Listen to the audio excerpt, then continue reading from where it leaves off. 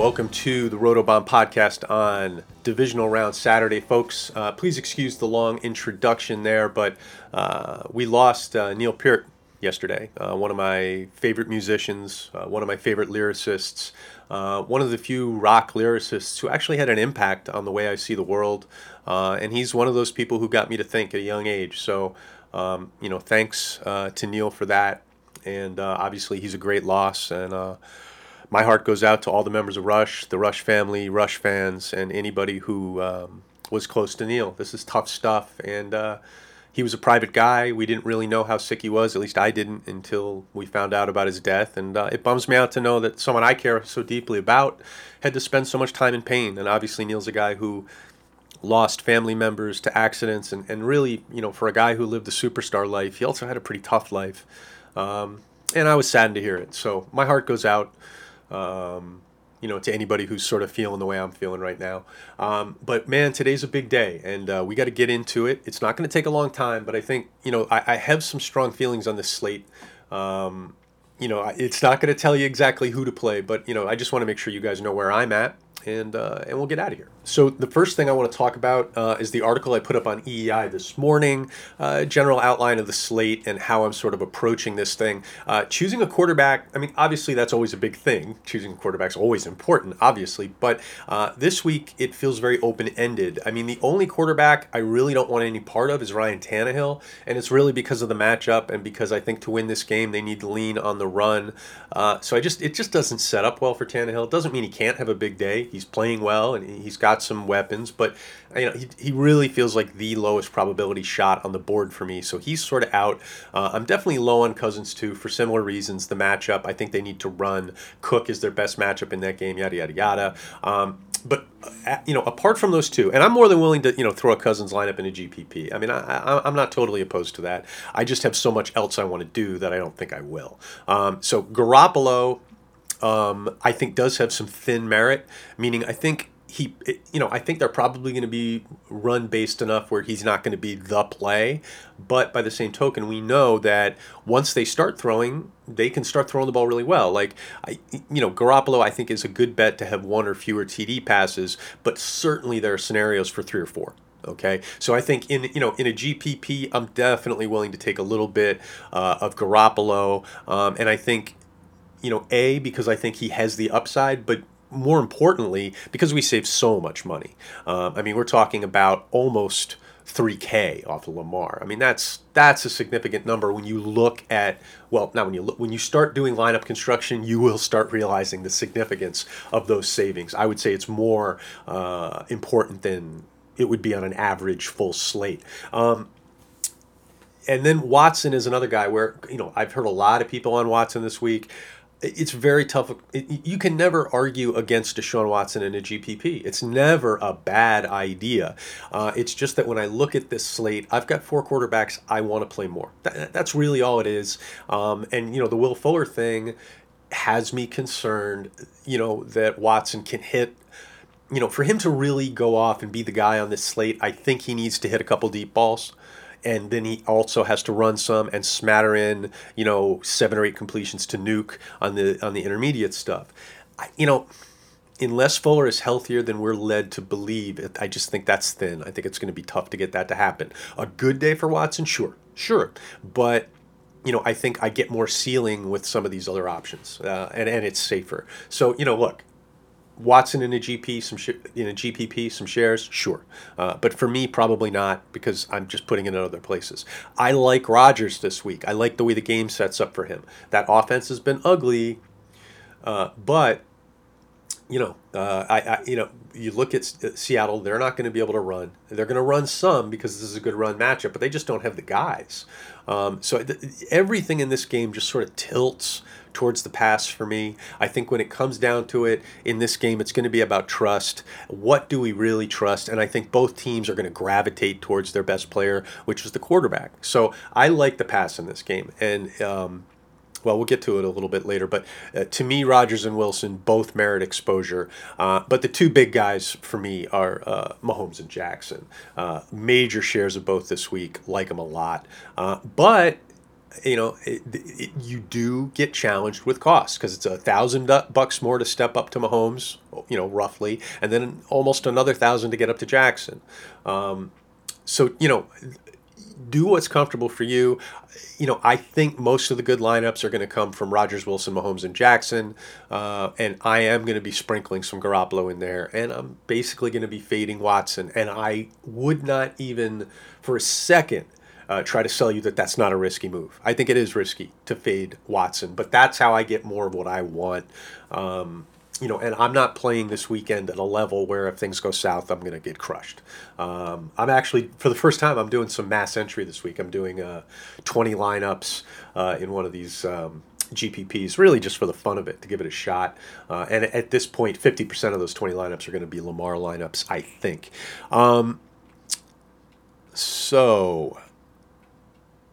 Let me see. So yeah, a lot of different ways you can go with quarterbacks, a lot of different stacks. I threw a couple of values in the article. I like Diggs a lot at 5,600 just as a value. I think at that price, even though his output probably is not predictable, I think he's moving into cash viable because of the cost. I think Deebo Samuel at 52 is a nice one. As I mentioned with Jim Hackett.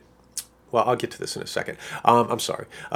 Gus Edwards, I think, could end up being a great play with this whole Ingram thing looking more and more iffy. Let me see. And then, I think a general strategy point, as I mentioned in the article, this is a week where I think we should consider not using a running back in our flex. We've been talking all year that, really, for me, 2 years now, that, pass catching running backs in the flex is the best way to play for me. But this week, to get all the ones we want in there, you basically have to just price yourself to the moon, and it really limits what you can do. I mean, it's like playing Lamar and 3 of the elite backs. It just feels like a loser's errand. I mean, I like those players, obviously, but what the other stuff I end up with in my lineup, it's just not good. So, using Kittle as your tight end and Andrews in the flex, or Kelsey and then Andrews in the flex, or Kelsey and then Kittle in the flex, whatever combo. I mean, obviously, if you're going to do tight end in the flex, probably Kelsey in the flex. He's the latest one, Kittle's the first, then Andrews, and then I don't like the tight ends in the Seahawks Green Bay game. But let's get away from just talking about overall strategy and some of these plays, and let's just look at these games one by one, and we'll get you guys out of here. So first up on the docket is Minnesota at San Francisco. Obviously, the Niners are a significant favorite here, but we can't count out the Vikings just because this is a good team. Good offense, good defense, solid coaching. Obviously, they went in and took out the Saints. That's no small task. Now, they were built to do it. That's worth noting. Very tough matchup for the Saints offense, and we saw that in some crucial spots. That Saints offensive line where they got some guys back, clearly, it wasn't the typical well-oiled Saints offensive line. It broke down in some key spots at key times. San Francisco, I think is rightly favored, but there are ways this thing can break for Minnesota. And I think Silva made a good point. Evan Silva made a good point on his podcast.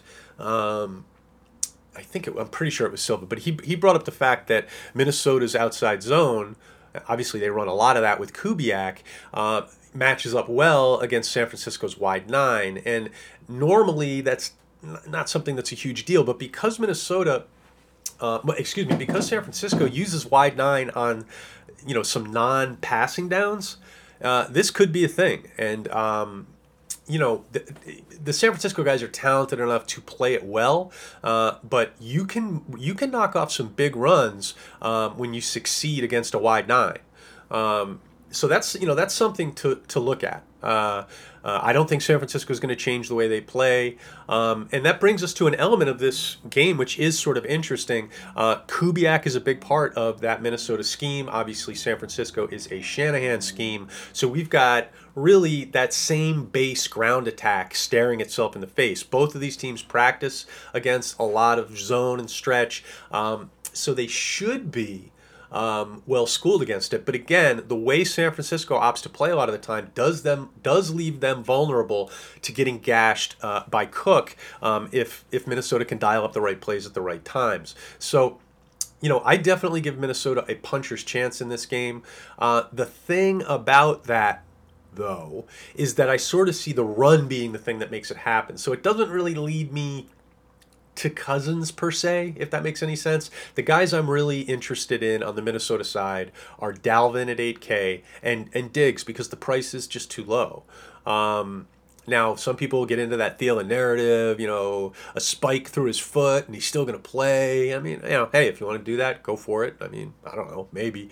But for me, I'm much more into saving the $600, going to Diggs, hope that he gets matched up on some guys that can't cover his speed. Diggs is a guy where, for 5,600 units, you could get multiple touchdowns and 100 yards. Now, you could also get what we've been getting lately, which is a handful of catches for 50, 60 yards, something like that, okay? But to me, in GPPs, and even in cash, conceivably, his price tag puts him in play. I think Rudolph at 3,400, if I was going to pay down to a tight end, that would probably be the way to do it. On the 49ers side, Kittle's a great play. I think Mostert has to be considered at 58, but you have to,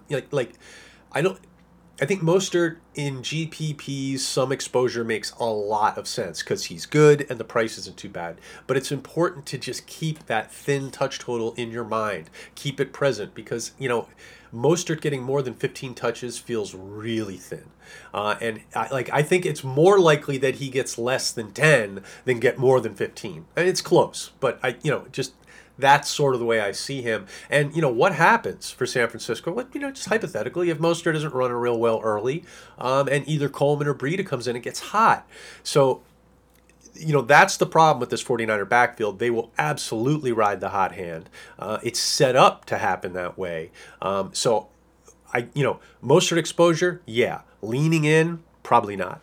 And then another thing I liked, and I mentioned it to Hackett on the podcast yesterday at EI, is that Manny and Debo, I have similar outlook. I like Debo a little bit more, but they're priced Manny at 54, Debo at 52. So, if you create up a lineup that you love with Manny and there's salary left over, or if you create a lineup with Debo that you just absolutely love, like if you're sitting there going, man, if Debo goes off, this lineup's going to hit. I love it. Well, guess what? You can make that same lineup with Manny. Or, with Debo, you're going to need an extra $200 to get to Manny, so you'd have to build that in. But with Manny, if you build a Manny lineup that you love, you can just throw the same exact lineup in there, but without Manny, and put Debo in his place. Now you have two ways. If unless San Francisco's number one receiver this week happens to be Bourne, which is possible but not probable, you got a good way of getting that lineup to hit maximally. Maximally. Is that a freaking word? Anyway, so I just think that's something worth noting, that there's a pivot there within that team. And, if you wanted to do a Garoppolo stack, it lines up, I mean, you throw in one of their receivers, and we just showed you that they're cheap, and then you can throw Diggs in at 56 as a correlation play on the other side. I mean, that's the stack hitting may be low probability, but it certainly has a chance, right? And if it hits, you've got really the cheapest quarterback on the slate that I think is viable. And what is it? It's 56. Tannehill's the cheapest at 54. Garoppolo's the next at 56. So you're almost 3K below Lamar, and it hits.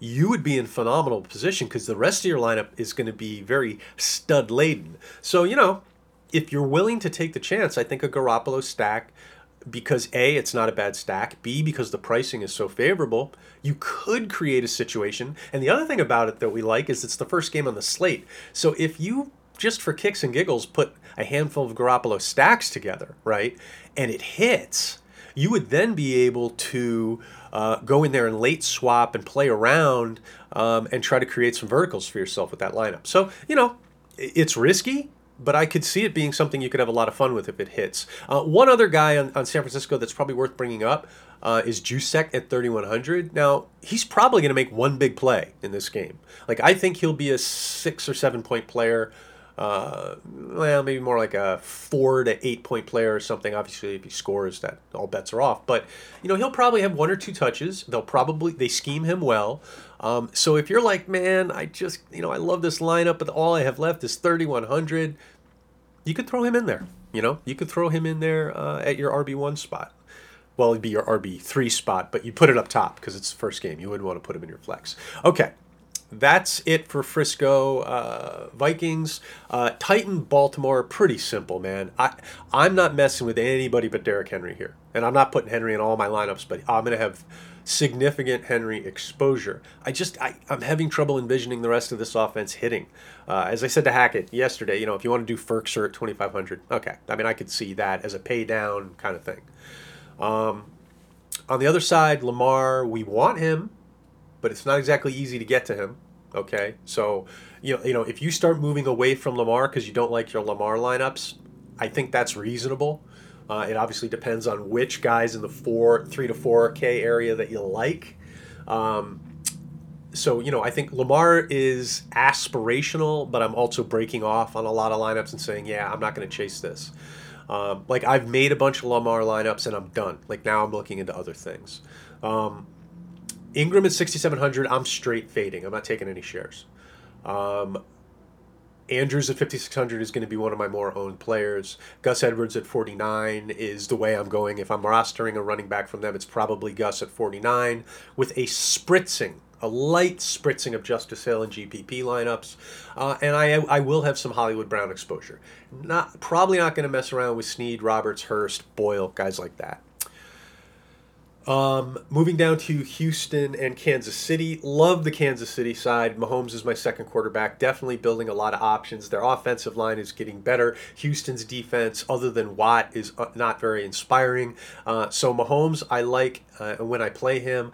I'm going to have a stack with Hill. I'm going to have a stack with Kelsey. I'm going to have a stack with Damian. And then I will also have a couple Mahomes lineups where I blend. So many different ways you can play Mahomes that are good. The trick is, do you want to correlate? And I just don't love any of Houston's players enough to correlate. I'm not correlating on my Mahomes stacks.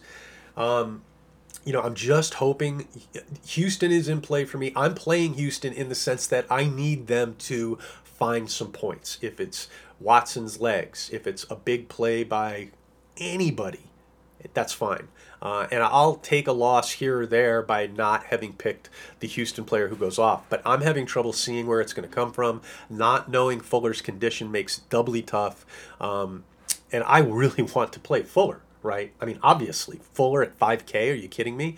But the guy, and clearly there's a chance that they're punking us here. Will Fuller could come out and, oh man, looks like he's healthy, we're all in trouble. That's there. And I'm taking that risk, and it could burn me. I don't want to I don't, air quote, know something here. This is just the way I see it. This is the way I'm going to play it. But I'm not going to lie to you. Will Fuller at 5K, Watson is 6,700. It makes me nervous. It does. But playing them would make me more nervous, I guess is the best way of explaining it.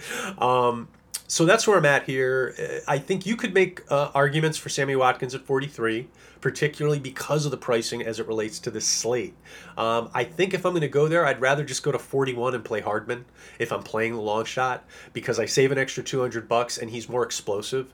I think there's a better chance that Mecole Hardman has 3 touches and 2 of them go for long touchdowns than Sammy Watkins grinding it out to that same level at a higher cost. So if I'm going to go thin on Kansas City, it's going to be Mecole. And now down to the last game. Seattle at Green Bay. Really like the Seattle side here. I think Wilson, obviously a solid play. If I'm stacking him, it's either going to be with Metcalf or Lockett. I'm on Lockett just because I know everybody's going to be chasing those Metcalf points from last week. And while I actually have them as similarly ranked plays, I think they're both strong. I think ownership matters more to me on these small slates. I know you guys don't hear me talking about ownership rates all that much. On these small slates, I actually pay more attention to them. And I think, come on, after last week, people are going to be rostering DK. So I think, I'm probably going to be going 1/3 DK, 2/3 Lockett. And then I think Marshawn Lynch has some TD viability. So I think, if you don't want to pay down to Gus, go save $100 more. You go down to Marshawn, and I think you've got some touchdown equity. Not much else. If he passed 50 yards, I would be happy. And then over on the Green Bay side, Rodgers, I'm very into playing. Exposure-wise, because I like these other guys so much, my Rodgers exposure is probably going to be around 10%, but I will be doing some Aaron Rodgers GPPs. I will stack with Adams, probably, if let's say I make 3 Rodgers lineups, 2 of them will probably be Adams, 1 Lazard. If I do a 4th, I might block Adams and Lazard. But then Aaron Jones is another possibility because he is a running back who can create big plays in the passing game. So, probably if I'm doing Rodgers at quarterback, I'm going to double stack him because Rodgers is one of these guys with a fairly thin target distribution. So you feel good about stacking more than one player. So, maybe with my Rodgers lineups, what I'm going to end up doing is Rodgers with Adams and Lazard, and then Rodgers with Jones and Lazard, and then one with Rodgers, Jones, Adams. Those stacks work nicely because you're not getting too frictiony with the targets because Jones' targets exist in a different area than Lazard's and Adams do, right? So when Jones is getting targeted, it doesn't feel like we're losing targets from our other players as much. I definitely like all those plays. I don't feel good about Jamal Williams enough to get him in there with any shares. Jimmy Graham, you never know, but he just looks too damn washed to me. I was toying around with the idea of MVS because nobody's going to touch him in a GPP, but the usage has just been too thin. So for me, when I go with Green Bay, it's really about Rodgers, Adams, Jones, and Lazard. And on the Seattle side, it's about Wilson, DK, and Lockett, with a twist of beast mode. And that's pretty much where I'm at with the slate. I'm making a lot of lineups. As soon as I'm done with this podcast, I'm going to spend probably the next 2 or 3 hours just messing around with lineups and hopefully getting this thing to a place where I'm happy about it. And quite honestly, I think I've got already about 20 lineups built because of that mass entry thing that I was doing. And I feel pretty good about most of the lineups I've created. And that's, I think, going to be one of the challenges we have this week. Creating a good lineup is not enough because it's not hard to do. You really want to look at the whole board. And that's the great thing about these small slates is you can see the whole board at once. We're talking about 8 total teams, 8 offenses. It's not that hard. And it's not hard to see the whole board. So, I'm definitely enjoying lineup construction with this slate. I wish I had some more time to mess around with it. We didn't talk much about defenses here. The tough thing about defenses on this slate, if you pay down a quarterback, you have choices. And clearly, San Francisco and I think Baltimore stand out. Kansas City also pretty solid. And then, Minnesota, not too bad. If I had to pay down, I think the Titans is the place to be. Not really loving the Seahawks or the Texans. And that's about it. That's about it for the slate. That's how I'm seeing it. Hopefully you guys are having fun with this whole post-redraft time. I have gotten more sleep in the last week than I think I got from weeks 1 through 16 combined. And next week's going to be even better because I have even less to do. Next week's actually almost like a vacation week for me. Definitely looking forward to it as well. So thanks for checking in with us on a Saturday. Thanks for listening to the Rotobomb podcast. Good luck with all your lineups.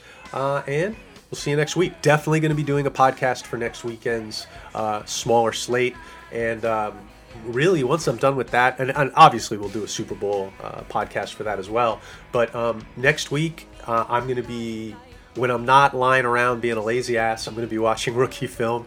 And after next week, I'm going to transition really hard into rookie stuff. And we'll have rookie podcasts on this podcast channel before the end of the month. So hopefully we got a lot of Dynasty folks in the audience, and you guys are going to enjoy that stuff. So go out there, make some lineups, enjoy all the action today, and, win some money. Giddy up.